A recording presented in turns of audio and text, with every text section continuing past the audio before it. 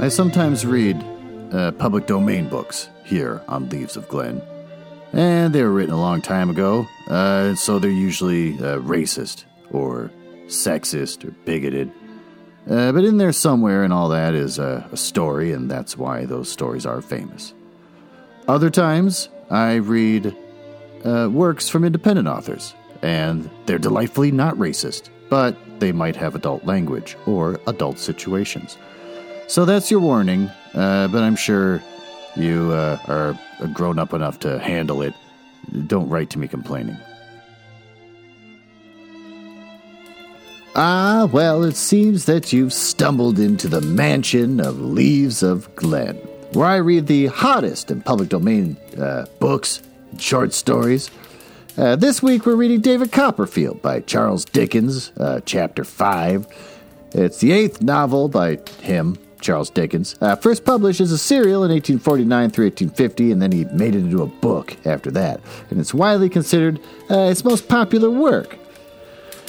I'm terrified as I record this, because I'm recording the first half of this kind of a week early, and then I'll record the next half sometime this weekend. Between now and when this episode is released on Thursday, anything in America can happen. What world is this new episode going to be dropped into? What horrible things are going to happen? We've learned since the riot and the coup attempt at the Capitol that it looks like a bunch of Republican senators were in on it and aiding them. What the hell is going on? This is insane. So I'm terrified as I record the first half of this. There's going to be a Glen before probably some giant horrible incident, and then I'll record the second half as a Glen after some. I don't look forward to what my closing comments are going to say compared to the opening comments. Well, let's learn a little bit about the author. Charles Dickens, born 7th of February 1812, and he died the 9th of June 1870. I've run out of fun facts about him, so I found on the website Mental Floss just about Charles Dickens in general. And it turns out that he spent time being a magician. And so this is something I'm going to drag out over a couple episodes. But the first part of this is, in the summer of 1849, a magician going by the name of Ria Rama Ruse gave a performance in Bond Church, a coastal resort on the Isle of Wight off the southern coast of England, billed as the unparalleled necromancer, and claiming to have been educated Kabbalistically in the orange groves of Salamanca. Rue's conjuring act featured several bizarre tricks, including making playing cards magically burst into flames, transporting a woman's watch from inside a wooden box and into the middle of a loaf of bread, and even cooking a steaming hot plum pudding in a gentleman's top hat. The tricks like that, the act was undoubtedly had been more memorable show, but what made it all the more impressive was the eccentric conjurer, Ria Rama Ruse, was in fact the great English novelist Charles Dickens. Isn't that fun? Yeah, it's fun. Makes you not think about it. I spent part of my day today watching this compiled recap of all the events leading up to the attack on the Capitol, and it is far more violent than you're seeing if you just watch the live footage. What the people did to the cops that were trying to prevent them from getting in was insanely violent. Like, it is not surprising that someone got shot. Well, let's recap on the previous chapter. David's return home sucks. His new dad is creepy, and he's got this weird ideology that involves the word firmness multiple times, so that's disturbing. He's got a sister who he has come live with him. So he's slumming off his new wife, living in her dead husband's mansion off her dead husband's money, and he brought his sister in to get in on the grift. There's a scene. So since he has to learn from being homeschooled, now suddenly he's got to do all of his lessons with a new dad and the the step-aunt or whatever sitting around watching him. And every time he screws up, they yell at him. So it makes him even more nervous, and he sucks even worse at his schoolwork. So then there's a beating scene later, which was disturbing and weirdly more emotional than I thought it was going to be. Oh, thank God the clock's going. There's a creepy scene where Peggotty decides to tell David you're getting sent off to a different school, away from home, and then she starts kissing him through the keyhole, and then he kisses her back. All right, with that, let's get into the story.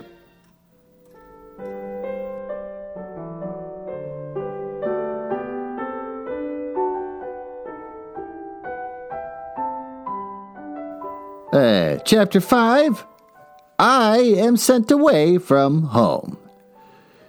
We might have gone about a half a mile, and my pocket handkerchief was quite wet through, when the carrier stopped short, looking out to ascertain.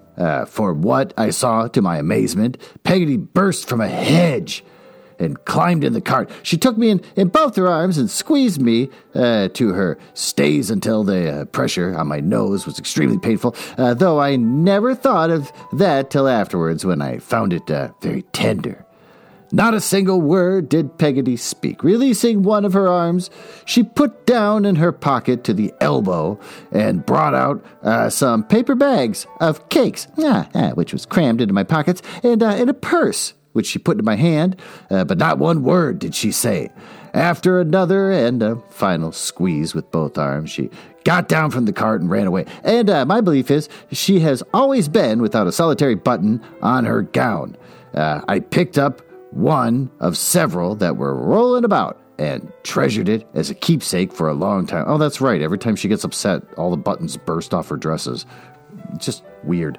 The carrier looked at me as if to inquire if she were coming back, and I shook my head and said, I thought not. Then come up, said the carrier to the lazy horse, who came up accordingly. Having by this time cried as much as I possibly could, I began to think it was no use crying any more, especially as neither Roderick Random nor the captain of the Royal British Navy had ever cried, that I could remember. In trying situations, the carrier, seeing me in this resolution, proposed that my pocket handkerchief should be spread upon the horse's back to dry. That's weird. Like the horse's back is some kind of radiator. That just seems weird. I mean, I guess it's fine. I don't know, whatever. I thanked him and assented. And the peculiarity, small it looked, under those circumstances, I had now leisure to examine the purse. That was a stiff leather purse with a snap. It had 3 bright shillings in it, which Peggotty had evidently polished up with whitening, for my greater delight. But it was most precious. Contents were the 2 half-crowns folded together in a bit of paper, on which was written in my mother's hands, "For Davy, with my love." Oh, I was so overcome by this that I asked the carrier to be so good as to reach me my pocket handkerchief again, but said that he thought he'd better do without it, and I thought I really had, so I wiped my eyes on my sleeve and stopped myself. For good, too, though, in consequence of my previous emotions, I was still occasionally seized with a stormy sob. After we had jogged on for some little time, I asked the carrier if he was going all the way. All the way where? Inquired the carrier. Apparently the carrier was thinking the same thing I was thinking. There, I said. Where's there? Inquired the carrier. Near London, I said. Why, that horse, said the carrier, jerking the rein to point him out, would be deader than pork afore he got over half the ground. Are you only going to Yarmouth, then? I asked. That's about it, said the carrier. And there I shall take you to the stage-coach. And the stage-coach that'll take you to wherever it is. As this was a great deal for the carrier, whose name was Mr. Barkis, to say, I've always heard he has weird names for characters in these books, but I kind of like Mr. Barkis. To say, he being, I observed in a former chapter, of phlegmic temperament, and not at all conversational, I offered him a cake as a mark of attention, which he ate in one gulp, exactly like an elephant, which made no more impression on his big face than it would have done on the elephant's. "Did she make 'em now?" said Mr. Barkis, always leaning forward in a slouching way on the footboard of the cart, with his arm on each knee. "Peggotty, do you mean, sir?" "Ah," said Mr. Barkis. "Her. Yes, she makes all our pastry, and does all our cooking." "Doth she, though?" said Mr. Barkis. That came out my mouth really weird. "Do she, though?" That's what I meant to say. I don't know what my mouth did. He made up his mouth as if to whistle, but he didn't whistle. He sat looking at the horse's ears as if he saw something new there, and sat so for a considerable time. By and by he said, "No sweethearts, I believe." "Sweetmeats, did you say, Mr. Barkis?" For I thought he wanted something else to eat and had pointedly alluded to the description of refreshment. "Hearts," said Mr. Barkis. "Sweethearts. No person walks with her." "With Peggotty?" "Ah," he said, "her." No. She never had a sweetheart." "Didn't she, though?" said Mr. Barkis. Burp. Again he made up his mouth to whistle.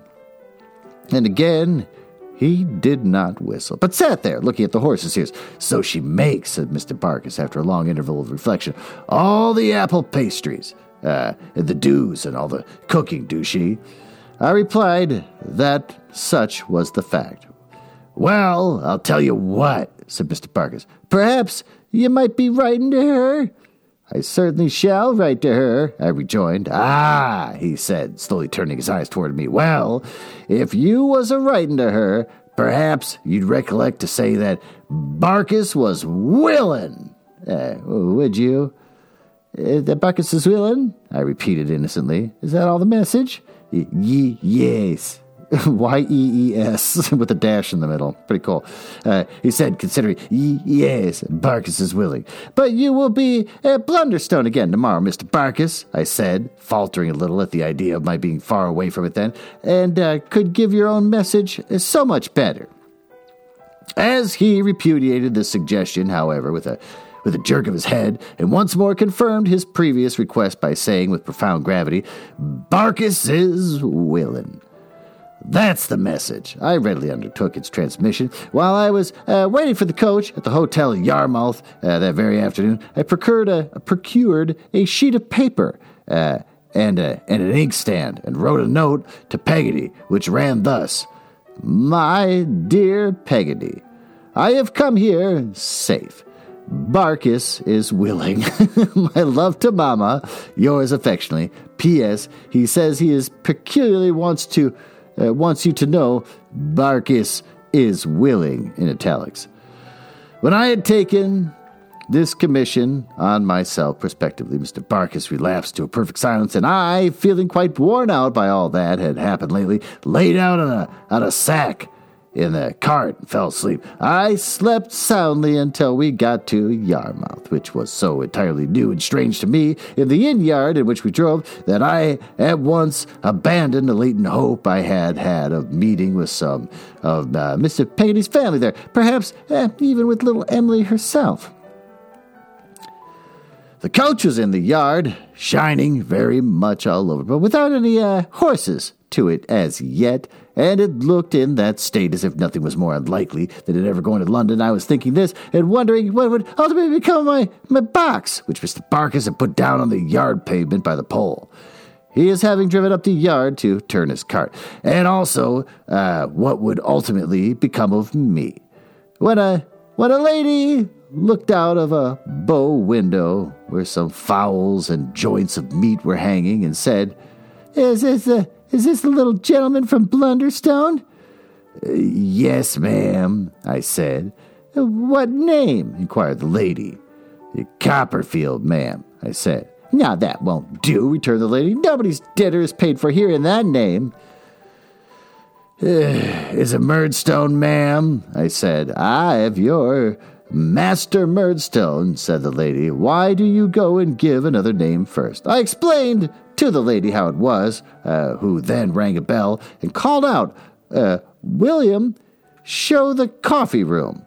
Upon which a waiter came running out of a kitchen on the opposite side of the yard to show it, and seemed a good deal surprised when he was already only there to show it to me. It was a large, long room with some large maps in it. I doubt if I could have felt much stranger if the maps had been real foreign countries, and I cast away in the middle of them. I felt it was taking a liberty to sit down with my cap in my hand on the corner of the chair nearest the door, and when the waiter laid a cloth on the purpose for me, he put a set of casters on it, and I think I must have turned red all over with modesty. He brought me some chops and vegetables. He took the covers off in such a bouncy manner that I was afraid I must have given him some sort of offense, but he greatly relieved my mind by putting a chair for me at the table, saying very affably, Now, 6 foot, come on. I thanked him and took my seat at the board, but found it extremely difficult to handle my knife and fork with anything like dexterity or to avoid splashing myself with the gravy while he was standing opposite, staring so hard and making me blush in the most dreadful manner every time I caught his eye. He gets really intimidated by authority figures watching him. After watching me into the second chop, he said, There's a half pint of ale for you. Will you have it now? Oh, he's giving underage kids alcohol. I thanked him and said, yes.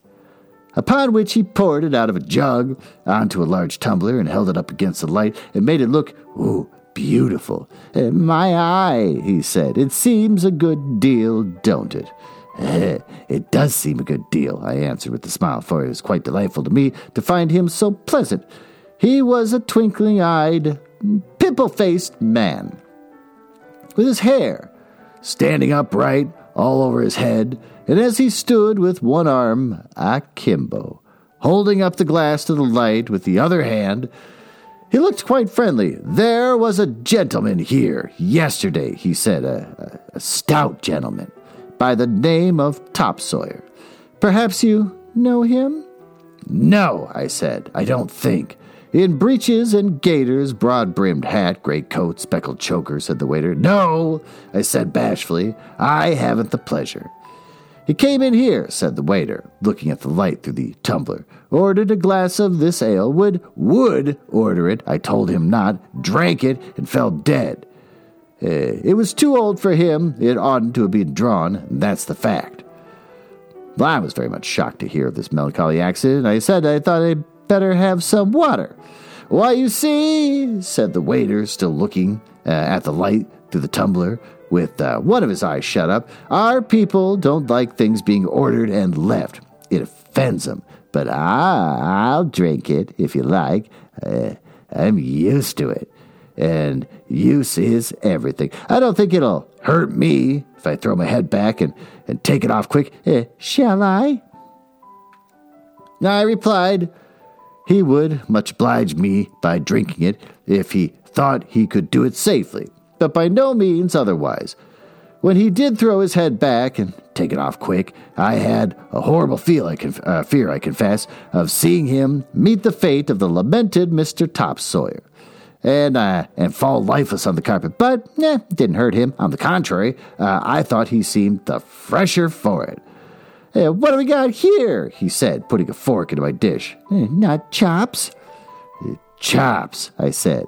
Lord bless my soul, he exclaimed. I didn't know that they were chops. Why, a chop's the very thing to take off the bad effects of that beer. Ain't it lucky? So I took a chop by the bone on the hand and a potato in the other and ate away with a very good appetite to my extreme satisfaction. He afterwards took another chop and another potato, and after that, another chop and another potato. And when we had done, he brought me a pudding, and having set it before me, seemed to ruminate and to become absent in his mind for some moments. How's a pie? He said, rousing himself. It's a pudding, I made answer. Yeah, pudding, he exclaimed. Why, bless me, so it is, but looking at it near, you don't mean to say it's a batter pudding? Yes, It is indeed. Why, a batter pudding, he said, taking up a tablespoon, is my favorite pudding. Ain't that lucky? Come on, little one, and let's see who'll get most. The waiter certainly got most. He had treated me more than once to come in and win, but what with the tablespoon to my tablespoon, his dispatch to my dispatch, his appetite to my appetite, I was left far behind at his first mouthful, and no chance with him. I never saw anyone enjoy a pudding so much, I think, and he laughed when it was all gone, as if his enjoyment of it lasted still. Finding him so very friendly and companionable, it was then that I asked for the pen and the ink and the paper to write Peggotty. Not only brought it immediately, but it was good enough to look over me while I wrote the letter. And when I had finished it, he asked me where I was going to school. I said, near London, which was all I knew. Oh, my eye, he said, looking very low-spirited. I am sorry for that. Why? I asked him. Oh, Lord, he said, shaking his head. That's the school where they broke the boy's ribs. 2 ribs. A little boy he was, I should say he was. Let me see. How old are you, about? I told him between 8 and 9. That's just his age, he said. He was 8 years and 6 months old when they broke his first rib, 8 years and 8 months old when they broke his second, and did for him. I could not disguise from myself and from the waiter that this was an uncomfortable coincidence, and inquired how it was done. His answer was not cheering to my spirits, for it consisted of two dismal words, with whooping. The blowing of the coach horn in the yard was a seasonable diversion, which made me get up and hesitatingly inquire, in the mingled pride and diffidence of having a purse, which I took out of my pocket, if there were anything to pay. There's a sheet of letter paper, he returned. Did you ever buy a sheet of letter paper?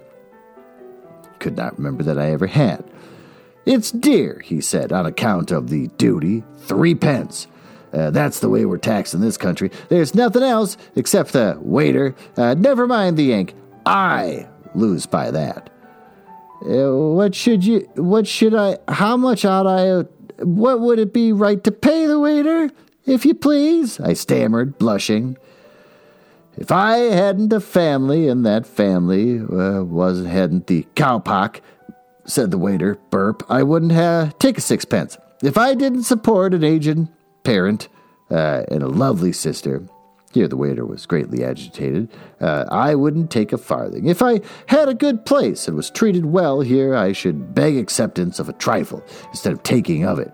But I live on broken victuals, and I sleep on the coals. Here the waiter burst into tears. This is really dramatic, and didn't take much to get there.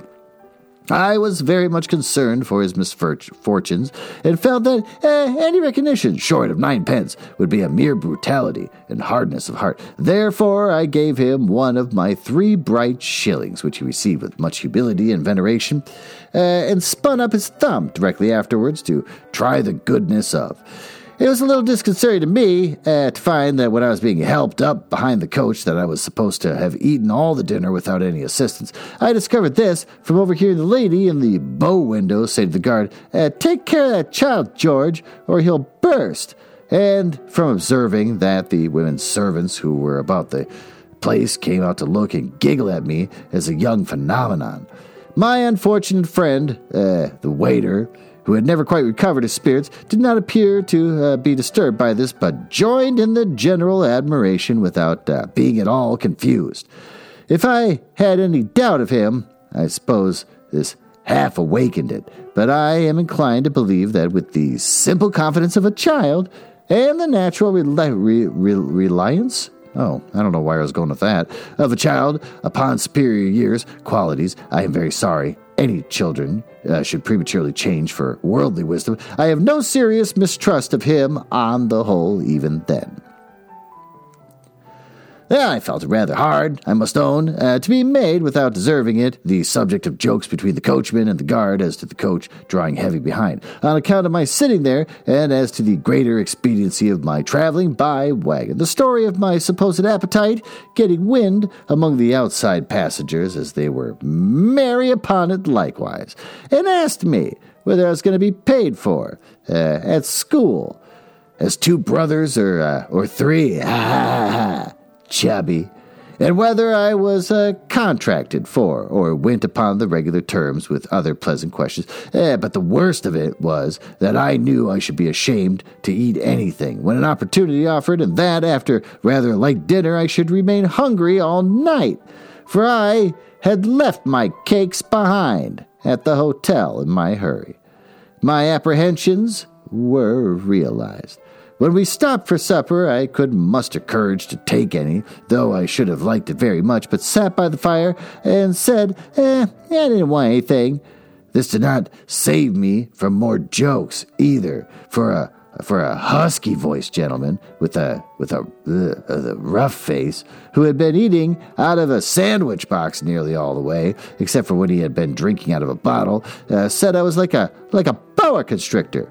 Who took enough at one meal to last him a long time, after which he actually brought a rash out upon himself with boiled beef.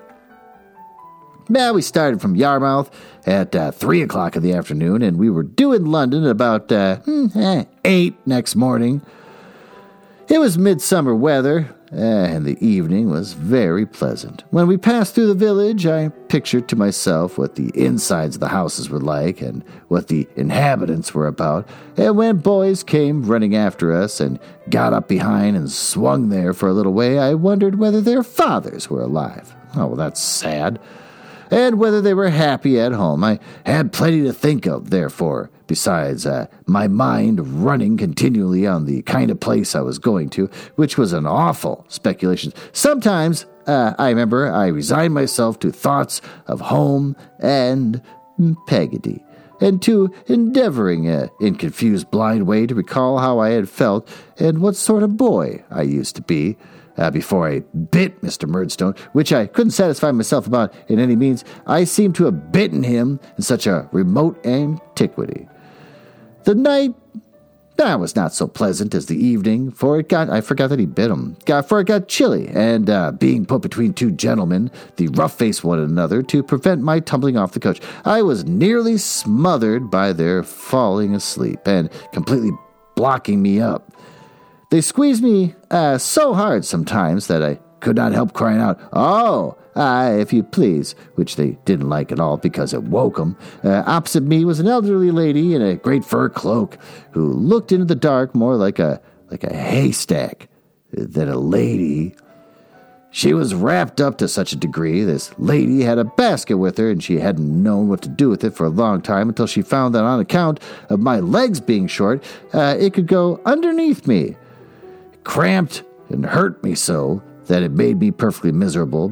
But if I moved in the least and made a glass that was in the basket rattle against something else, as if it were sure to do, she gave me the cruelest poke with her foot and said, "Come, don't you fidget. Your bones are young enough, I'm sure." At last, the sun rose.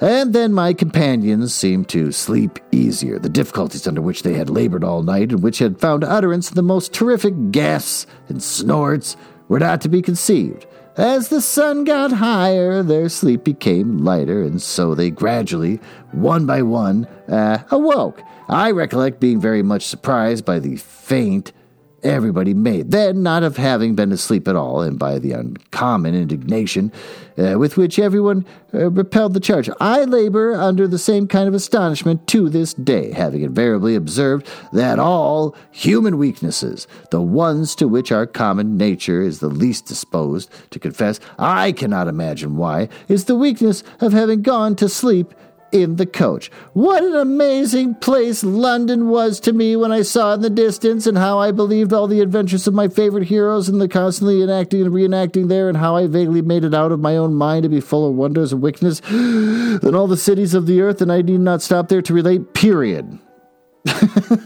That's impossible to read out loud. We approached it by degrees and got, in due time, to the inn of the Whitechapel district for which we were bound. I forget whether it was Blue Bowl or Blue Boar, but I know it was the Blue something, and that its likeness was painted up on the back of the coach. The guard's eye lighted on me as he was laying down, getting down, and he said at the booking office door, is there anybody here for a youngster booked in the same name as Murdstone from Blunderstone, Suffolk, to be left till called for? Nobody answered. Try Copperfield, if you please, sir, I said, looking helplessly down. Is there anybody here for a youngster booked in the name of Murdstone from Blunderstone, Suffolk, but owning to the name of Copperfield, to be left till called for? Said the guard. Come, is there anybody? Oof.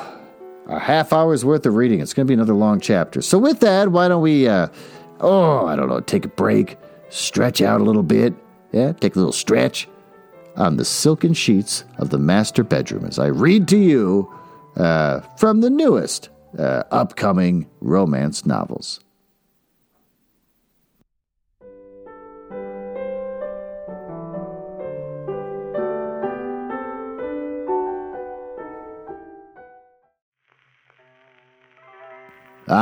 There you are, on my bed, and you prepared yourself with the gels and other paraphernalia that we normally use during this segment. But no, my pet, no.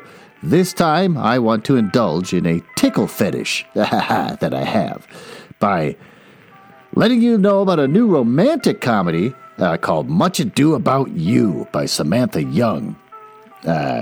It's the cozy comforts of an English village bookstore open up a world of new possibilities for Evie Starling in this charming new romantic comedy from the New York Times best-selling author Samantha Young. They're all New York Times best-selling authors. What can you do? What did the last author do to not be one? At 33 years old, Evangeline Starling's life in Chicago is missing that special something. And when she's passed over, for promotion at work, Evie realizes she needs to make a change. Some time away to regain a perspective might be just the thing. In a burst of impulsivity, she plans a holiday in a quaint English village. That just happens. You can just do that. You don't plan that. You just show up. You just land there, and the plane drops you. The holiday package comes with a temporary position at a Much Ado About Books, the bookstore located beneath her rental apartment. This is all quaint and completely not realistic. There's no better dream vacation for the bookish Evie, a lifelong burp Shakespeare lover. Not only is Evie swept up in running the delightful store as soon as she arrives, she's drawn into the lives, loves, and drama of the friendly villagers. This is all like some weird indie movie. None of this is real. Plus, I would love to get a job at a bookstore, but they don't hire you because they don't make enough money. Including Roanne Robson. R-O-A-N-E. Roanne, I'm going to move on. The charismatic and sexy farmer who tempts Evie every day with his friendly flirtations. Evie is determined to keep him at bay because a holiday romance can only end in heartbreak, right? But Evie can't deny their connection and longs to thrust in her handsome farmer that their whirlwind romance could turn into a forever kind of love. Well, that fantasy is available on February 2nd. It's okay, so there you go. I don't know why that caught me off guard. I read the word February and I thought it said January. And I'm like, wait, this is old. But no, February 2nd. So it's $16 in paperback. You can get it at all the major retailers. So get in there. Go get it. Pre-order it. And on the cover, it's got an illustration of a lady in a short skirt holding a bunch of books. And then some awkwardly standing man. It's got like one arm kind of out awkwardly, and then there's like a dog for no reason. So I'm sure, it's hilarious and sexy. So with that, tickle, tickle, tickle is my new fetish right now. Ha ha ha. Let's get back into the story.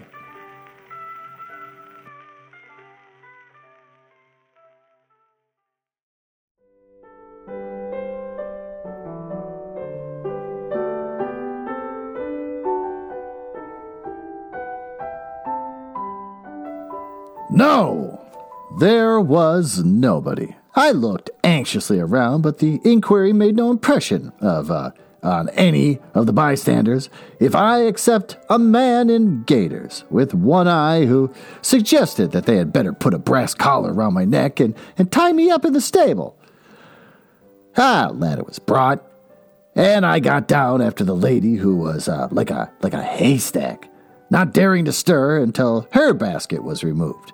The coach was clear of passengers by that time. The luggage was very soon cleared out. The horses had been taken out before the luggage, and now the coach itself was wheeled and backed off by some hostlers. What's a hostler? Well, thank God for the Kindle. We're going to find out. A man employed to look after the horses of people staying at an inn. Wow, that's really specific. Out of the way! Still, nobody appeared to claim the dusty youngster from Blunderstone, Suffolk. More solitary than Robinson Crusoe, who had nobody to look at him and to see that he was solitary, I went into the booking office and, by invitation of the clerk on duty, passed behind the counter and sat down on the scale at which they weighed the luggage. Here, as I sat looking at the parcels, packages, and books, and inhaling the smell of the stables, ever since associated with that morning, a procession of the most tremendous considerations began to march through my mind. Supposing nobody should ever fetch me, how long would they consent to keep me there? Would they keep me long enough to spend 7 shillings? Should I sleep at night in one of those wooden bins with the other luggage, and wash myself at the pump in the yard in the morning? Or should I be turned out every night and expected to come again, to be left till called for, when the office opened the next day? Supposing there was no mistake in the case, and Mr. Birdstone had devised this plan to get rid of me, what should I do? If they allowed me to remain there until my 7 shillings were spent, I couldn't hope to remain there when I began to starve. That would obviously be inconvenient and unpleasant to the customers, besides entailing on the blue whatever it was the risk of funeral expenses. If I started off at once and tried to walk back home, how could I ever find my way? How could I ever hope to walk so far? How could I make sure of anyone but Peggotty? Even if I got back, ? If I found out the nearest proper authorities, I offered myself to go for a soldier or a sailor. I was such a little fellow that it was most likely they wouldn't take me in. These thoughts, and 100 other such thoughts, turned me burning hot and made me giddy with apprehension and dismay. I was in the height of my fever when a man entered and whispered to the clerk, who presently slanted me off in the scale and pushed me over to him as if I were weighted, bought, delivered, and paid for. As I went out to the office, hand in hand with this new acquaintance, I stole a look at him. He was a gaunt, sallow young man with hollow cheeks and a chin almost as black as Mr. Murdstone's, but there was the likeness ended, for his whiskers were shaved off, and his hair, instead of being glossy, was rusty and dry, and he was dressed in a suit of black clothes, which were rather rusty and dry too, and rather short in the sleeves and legs, and he had a white neckerchief on that was not over clean, and I did not and do not suppose that this neckerchief was all the linen he wore, but it was all he showed or gave any hint of. "You're the new boy," he said. "Yes, sir," I said. I supposed it was. I didn't know. "I'm one of the masters at Salem House," he said. I made a bow and felt very much overawed. I was so ashamed to allude to a commonplace thing like my box to a scholar and to a master at Salem House that we had gone some little distance from the yard before I had the hardihood to mention it. Now we turned back on my humbly insinuating that it might be useful for me hereafter, and he told the clerk that the carrier had instructions to call for it at noon. If you please, sir," I said, when we had accomplished about the same distance as before. "Is it far?" "It's down by Blackheath," he said. "Is that far, sir?" I said diffidently. It's a good step," he said. "We shall go by the stagecoach. It's about 6 miles. I was so faint and tired that the idea of holding out for 6 miles more was too much for me. I took heart to tell him that I had had nothing all night, and that if he would allow me to buy something to eat, I should be very much obliged to him. He appeared surprised at this. I see him stop, look at me now, and after considering for a few moments, said he wanted to call an old person who lived not far off, and that the best way would be for me to buy some bread, or whatever I liked best, that was wholesome, and make my breakfast at her house, where we could get some milk.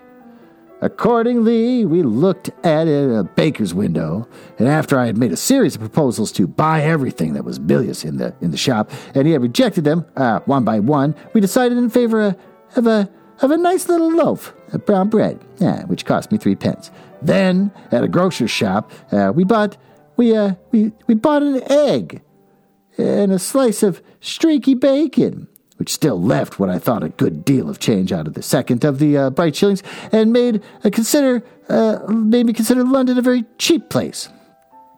These provisions laid in, we went on through a great noise and uproar that can confuse my weary head beyond description, and over a bridge which no doubt was London Bridge, in parentheses, indeed, I think he told me so, but I was half asleep, until we came to the poor person's house, which was a part of some almshouses. Ooh, what's an almshouses?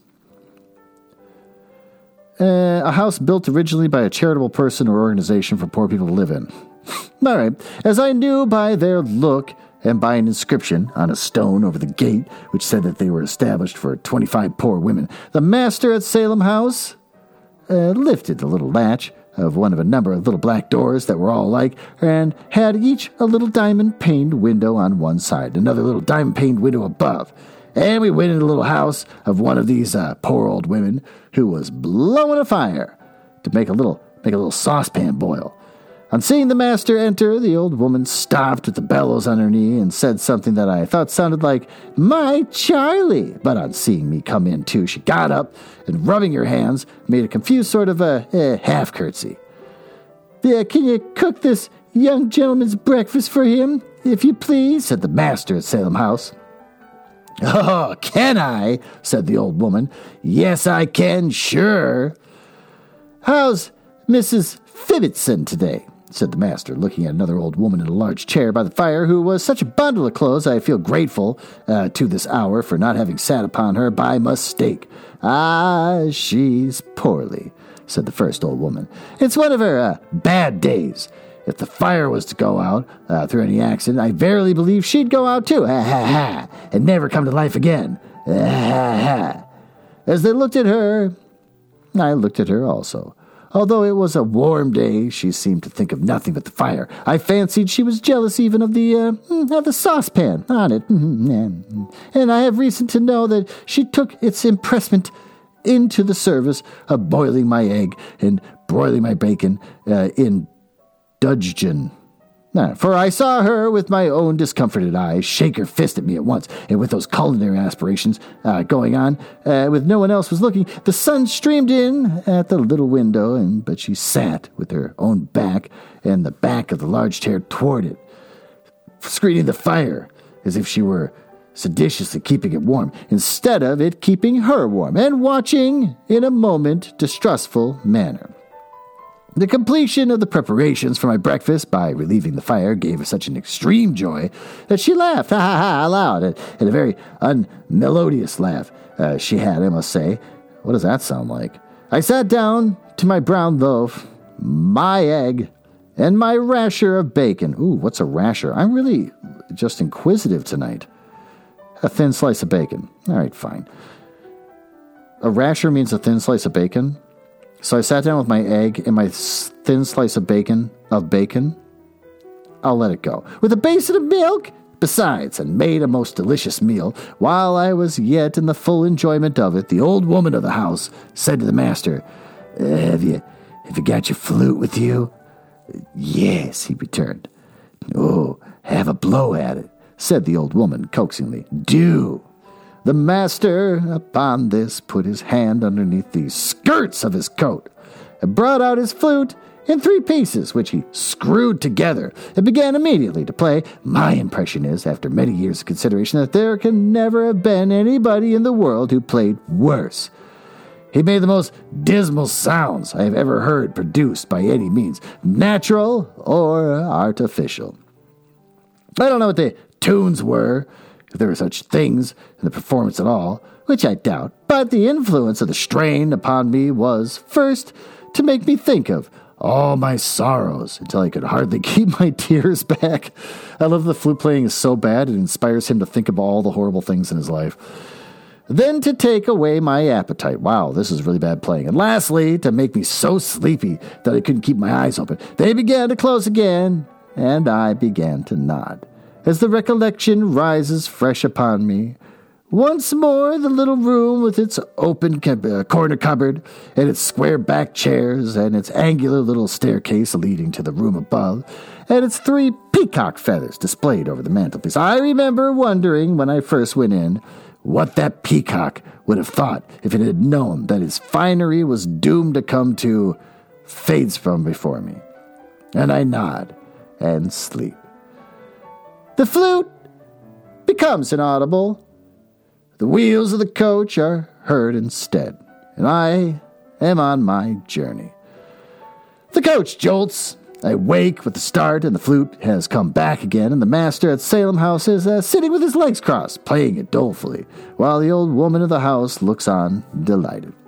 She fades in her turn, and he fades, and all fades, and there is no flute, no master, no Salem House, no David Copperfield, no anything but heavy sleep.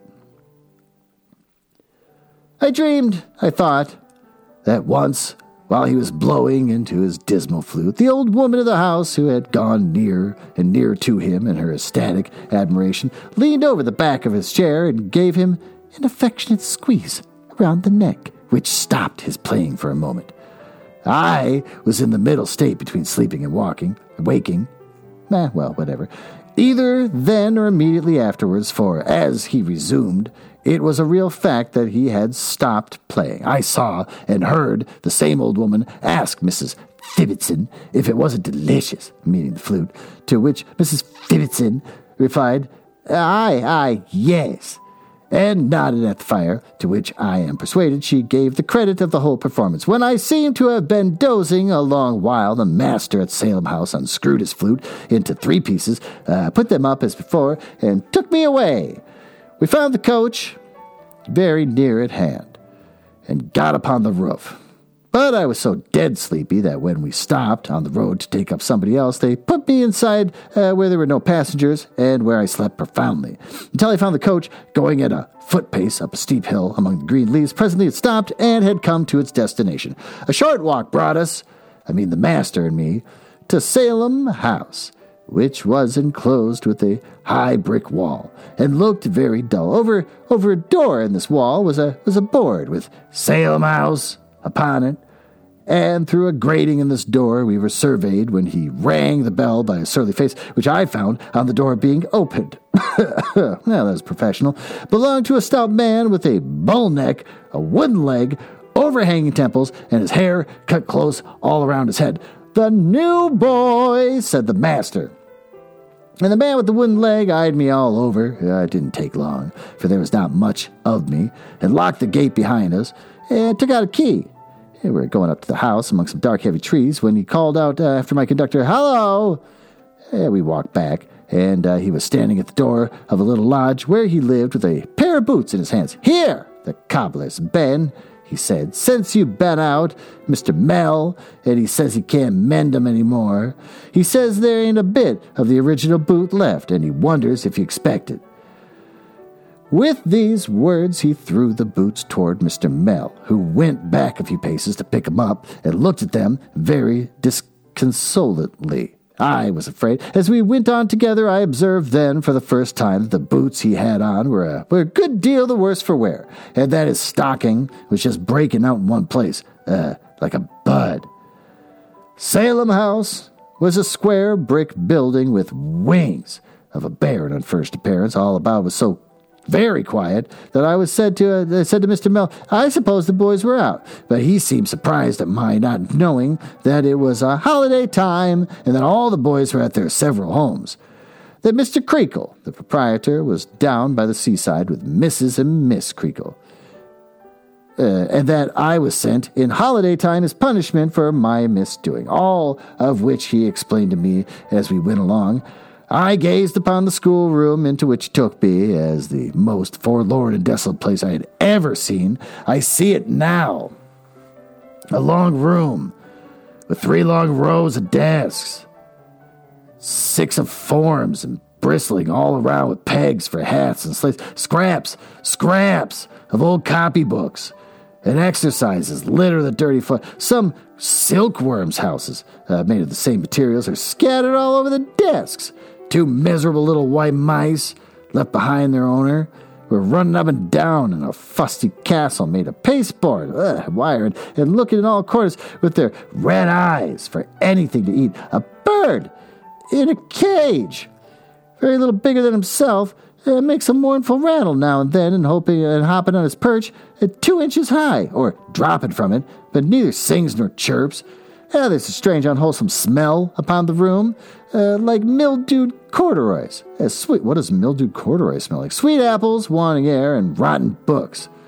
There could not be more ink splashed about it, and if it had been roofless from its first construction, and the skies had rained, snowed, hailed, and blown ink through the varying seasons of the year.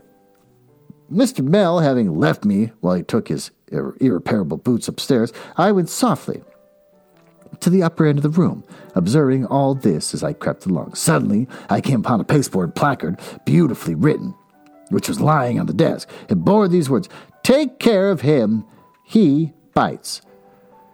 I got on the desk immediately, apprehensive of at least a great dog underneath, but although I looked all around with anxious eyes, I could not see anything of him. I was still engaged in peering about when Mr. Mell came back and asked me what I did up there. "I beg your pardon, sir," says I. "If you please, I'm looking for the dog." "Dog?" he says. "What dog?" "Is it a dog, sir?" "Isn't what a dog?" "That's to be taken care of, sir, that bites." "No, Copperfield," says he gravely. "That's not a dog, it's a boy. My instructions are, Copperfield, to put this placard on your back. I'm sorry to make such a beginning with you, but I must do it." And with that, he took me down and tied the placard, which was neatly constructed for the purpose, on my shoulders like a knapsack, and wherever I went afterwards I had the consolation of carrying it. What I suffered from that placard, nobody can imagine, whether it was possible for people to see me or not. I always fancied that somebody was reading it. It was no relief to turn round and find nobody, for wherever my back was, there I imagined somebody always to be. That cruel man with the wooden leg aggravated my sufferings. He was an authority, and if it ever saw me leaning against a tree or a wall or the house, he roared out from his lodge door in a stupendous voice, "Hello, you sir, you Copperfield. Show that badge conspicuous, or I'll report you." The playground was a bare, graveled yard, open to all backs of the house and the offices, and I knew that the servants read it, and the butcher read it, and the baker read it, that everybody, in a word, who came backwards and forwards to the house of a morning when I was ordered to walk there, read that. It was about to be taken care of, for I recollect that I possibly began to have a dread of myself as a kind of a wild boy. Who did bite? There was an old door in this playground, which the boys had a custom of carving their names. It was completely covered with such inscriptions. In my dread of the end of the vacation and their coming back, I could not read a boy's name without inquiring in what tone and what emphasis he would read, "Take care of him, he bites." There was one boy, a certain J. Steerforth, who cut his name very deep and very often, who I conceived would read it in a rather strong voice, and afterwards pull my hair. There was another boy, one Tommy Traddles, who I dreaded would make a game of it, and pretended to be dreadfully frightened of me. There was a third, George Demple, who I fancied would sing it. I have looked, a little shrinking creature, at that door until the owners of all the names, there were all 5 and 40 of them in the school then, Mr. Mell seemed to send me to Coventry by a general acclamation, and to cry out, each in his own way, "Take care of him! He bites!" It was the same with the places, the desks, and the forms. It was the same with the groves, the deserted bedsteads I peeped at, on my way to and when I was in my own bed. I remember dreaming night after night of being with my mother as she used to be, or of going to a party at Mr. Peggotty's, or of traveling outside the stagecoach, or of dining again with my unfortunate friend, the waiter.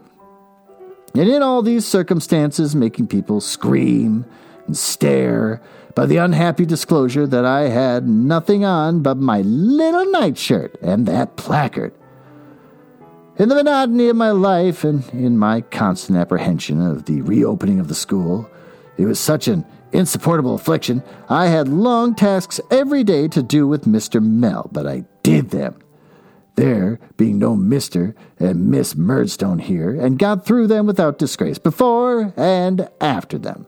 Oh, I walked about unsupervised, as I have mentioned, supervised by the man with the wooden leg. How vividly I called to mind that damp about the house, the green cracked flagstones in the court, the old leaky water butt, and the discolored trunks of some of the grim trees which seemed to have dripped more in the rain than other trees, and to have blown less in the sun.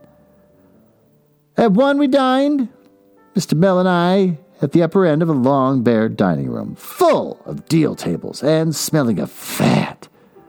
Then we had more tasks until tea, which Mr. Mell drank out of a blue teacup, and I drank out of a tin pot, all day long until 7 or 8 in the evening. Mr. Mell, at his own detached desk in the classroom, worked hard with pen, ink, ruler, books, and writing paper, making out the bills, as I found, for last half year.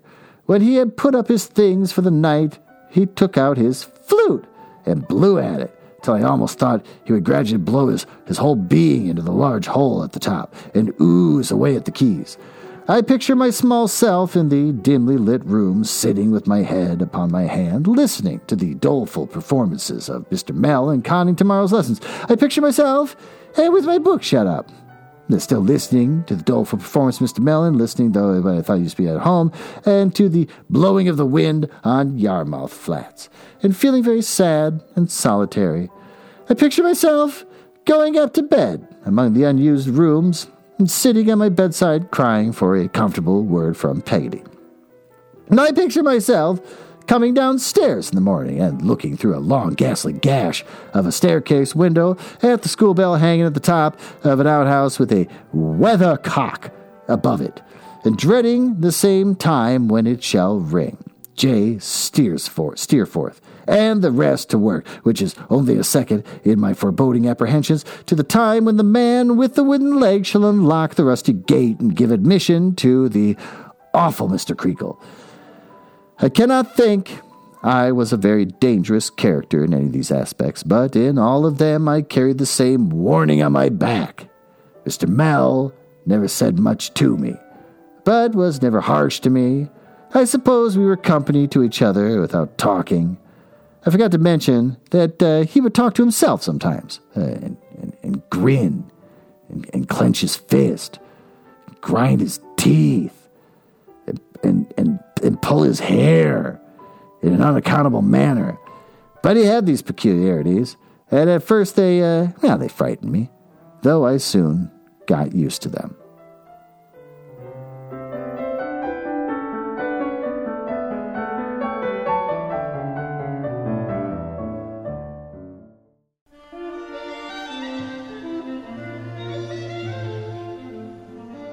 Well, now we retire to the smoking room where we talk about the chapter we just read. What happened? I broke this up into 2 different recordings, so it's a little hard to remember, but basically he travels a lot. First, he's got jerks that he rides with, some woman that makes him put a thing, some sort of box or whatever under his feet, and it's uncomfortable for the entire ride, and they make fun of him for eating too much when he actually didn't. There was a waiter person who had him order food that he wasn't going to let him eat, and had a fun little thing. Oh, you like pudding? Let's have a pudding war. Who can eat the most of the pudding. He just ate all the pudding. So, both whimsical and a horrible human being. And then finally he gets to the last place, and he gets scooped up by this guy and get brought to the school. And the school is a horrible experience for him. He's by himself, so it's like these empty halls where children once existed. And he's forced to wear a sign around his back. It says, "Watch out, I'm going to bite," which is weird and cruel and horrible. And he's got to wear it when there's nobody else around. The kids aren't even in the building yet after the holidays. And so then he's seeing the remnants of where children existed, where they carve their names on the doors, and he imagines how horrible they're all going to be to him. And that's pretty much it. What's good? The story's still good. This chapter was mildly interesting, but still good. What sucks? How cruel everyone is to this child. But it is part of the story, to show how through his abuse he grows to be his own man. What do we learn? Apparently people are horrible all the time. And maybe this is a lesson we can take from what we've learned in the news here in America over the last week, since last Wednesday or whatever, that people are selfish and greedy and stupid. And that's pretty much it. I'm was terrified for what's going to happen by the time I record this last segment, and not a whole lot's happened. It's weird what gets normalized, but we have here in Minnesota, a bunch of people have gathered around the Capitol, not too many, a small group, over the weekend, and they were standing out there with guns, which is mind-blowing, that they have, rifles and stuff standing around a public place, and none of them are getting arrested, or shot at, or having the crap beaten out of them, like we watched with all the protests that were happening around George Floyd. These people are treated with kid gloves and treated with respect, which is weird. But there is a bunch of National Guard lining around the state capitol, and so they're prepared for this coming Wednesday, which is going to be terrifying, because Biden's going to be inaugurated, and all the racists are ready to plan something big, and we'll see what happens. I just don't want to have COVID. Wouldn't that be nice? I guess in England, a new strain of the horrible disease has made itself even more infectious, and your average cloth mask apparently doesn't do much for it. So that's terrifying. We've got some of that here in America. It hasn't really gotten widespread yet, but it'll happen. And it's just a race against the clock, trying to get enough vaccines out there and whatever we need. 2021, the first month. Well, with that, thanks for listening, and I will see you next week.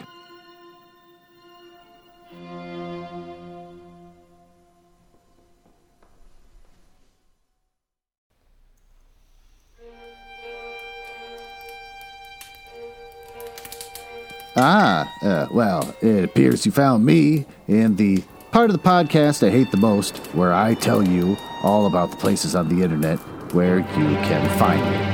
You can tell I hate this because of the sound effects making it sound like a stormy night in the drawing room of the damned. Now, there's that. Are you cool? I like cool people. It's the reason why I got involved in this business to begin with, just to meet cool people, not losers.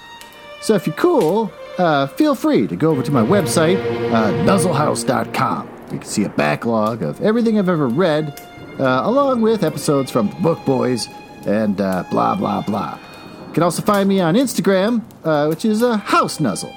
And conveniently enough, Twitter, which is also @HouseNuzzle. Annoyingly, YouTube made me pick a name instead of just a House Nuzzle, so I got Glenn Nuzzles. So I guess you search for that if you want to watch a screen that doesn't do anything and just hear my voice. And since I think you might be cool, you can always just email me directly, glenn.nuzzles@gmail.com. But don't email if you're a nerdlinger or a dork. Now, back to business. Can't believe I drank all of them already. There's got to be one left.